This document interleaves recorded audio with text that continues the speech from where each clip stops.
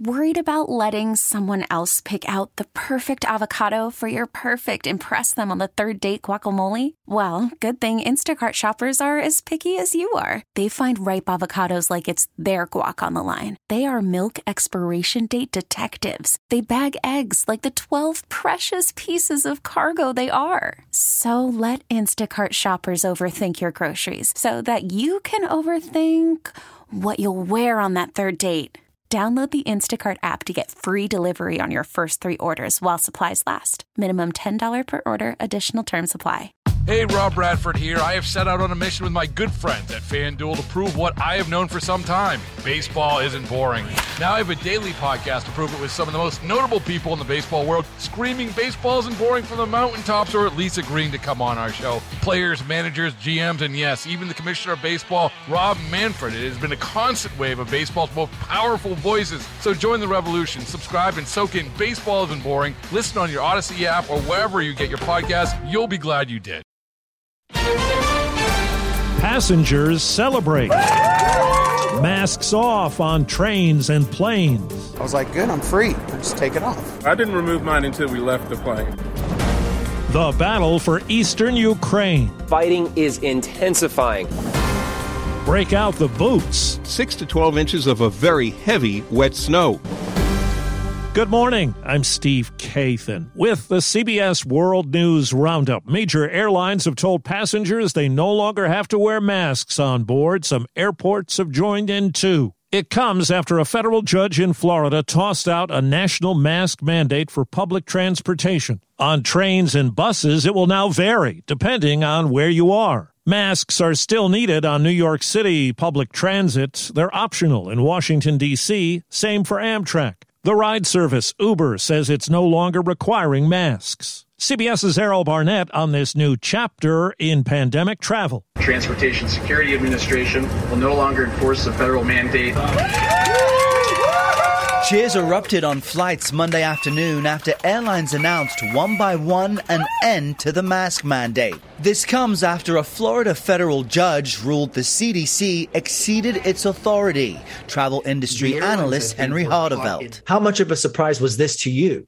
On a scale of 1 to 10, a 12. The ruling from Trump-appointed Judge Kathan Kimball-Mizelle came as unwelcome news for the Biden administration. This is obviously a disappointing decision. The CDC continues recommending wearing a mask in public transit. Now travelers may decide to mask up or not. It's ridiculous. We're so tired of it. It's a preventive measure. If they tell me, for example, I don't have to wear seatbelts anymore, I'll still wear my seatbelts. Infectious disease expert Dr. Celine Gounder says this shift will affect people with compromised immune systems the most. We have put the onus entirely on those who are immunocompromised to protect themselves. That means that we need to make sure that they have access to high-quality masks, the best masks possible. Now to eastern Ukraine, where CBS's Chris Livesay tells us Russia has opened a new phase of its deadly and destructive invasion. Russian troops have begun the battle for Donbas, says Ukrainian President Volodymyr Zelensky, setting the stage for major clashes of tanks and heavy artillery unlike anything we've seen since World War II, Ukraine says. It's a massive buildup in the eastern region of ongoing clashes, none more infamous than Mariupol. After weeks of resistance, now on the brink of doom. In Afghanistan, scenes of destruction. Explosions targeting schools have killed at least 6 civilians and injured about a dozen others. They took place in mostly Shiite Muslim areas west of Kabul. No claim of responsibility. Back here at home, school closings because of heavy snow in parts of Pennsylvania and New York and on into northern New England.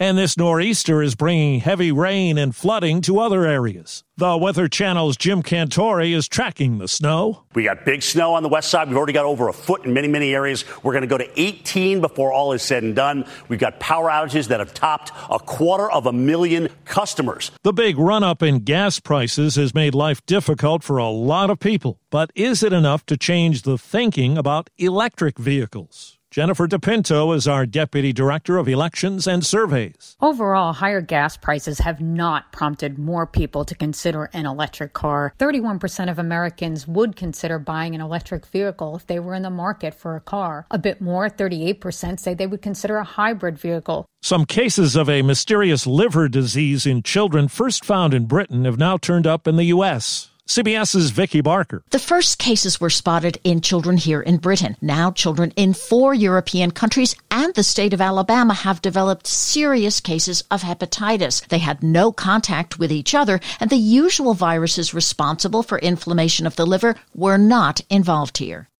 A federal judge says a group of Georgia voters can continue with legal efforts to disqualify Republican Marjorie Taylor Greene from running for re-election to Congress. The challenge, which surfaced last month, claims she helped facilitate the attack on the U.S. Capitol. Greene filed a lawsuit calling the effort unconstitutional. Over some charged in the Capitol attack, a new legal strategy is emerging. Our CBS News review finds more than a dozen Capitol riot defendants have requested changes of venue to move their cases away from D.C., and a jury pool they argue is too traumatized and too saturated by media coverage of the attack. Prosecutors reject that argument, saying the jurors are fair and media coverage of January 6th is everywhere. Stuart Rhodes, founder of the Oath Keepers, is now the highest-level defendant to make this ask. Legal analyst Kathan Ross says watch this case closely. It is undoubtedly the most important case. Rhodes is a very high-profile defendant. Scott McFarland, CBS News. Now to Stockton, California, where a 15-year-old girl was stabbed to death on a high school campus in what police say was a random attack. Vincent Enriquez is her softball coach. It hurts. I mean, obviously, we see everybody here. Everybody loved this girl more than anything in the world. A man in his 40s has been detained. In Chicago, federal authorities say they will not criminally charge the former police officer convicted of murder in the 2014 shooting death of black teenager Laquan McDonald. McDonald's family agreed a second prosecution was not necessary. A state report in Florida looks at the death of a 14-year-old boy on an amusement park ride last month. The report says the ride's operators more than doubled the size of the harness for 14-year-old Tyree Sampson. His weight far exceeded the manufacturer's safety limit. State Representative Geraldine Thompson says now they have to find out at what point those adjustments were made, who authorized them, were they reported to the department. Thompson says this incident could mean changes in how the state regulates rides in the future. For now, this one remains closed. Peter King, CBS News, Orlando. Some people have been told to leave their homes south of Prescott, Arizona, because of a wildfire that's burned hundreds of acres. Some fire evacuation orders have been lifted now in southern New Mexico. A blaze there killed 2 people and destroyed more than 200 homes.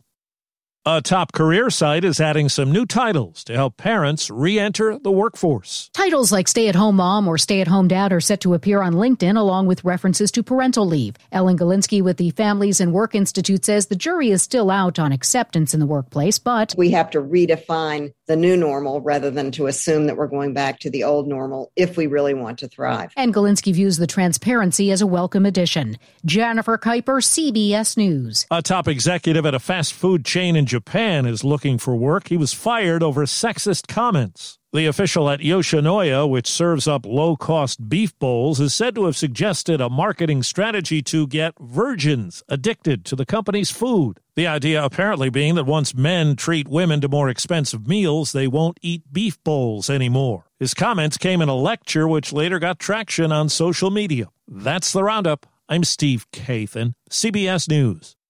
Hey, Rob Bradford here. I have set out on a mission with my good friends at FanDuel to prove what I have known for some time. Baseball isn't boring. Now I have a daily podcast to prove it with some of the most notable people in the baseball world, screaming baseball isn't boring from the mountaintops, or at least agreeing to come on our show. Players, managers, GMs, and yes, even the commissioner of baseball, Rob Manfred. It has been a constant wave of baseball's most powerful voices. So join the revolution. Subscribe and soak in Baseball Isn't Boring. Listen on your Odyssey app or wherever you get your podcasts. You'll be glad you did.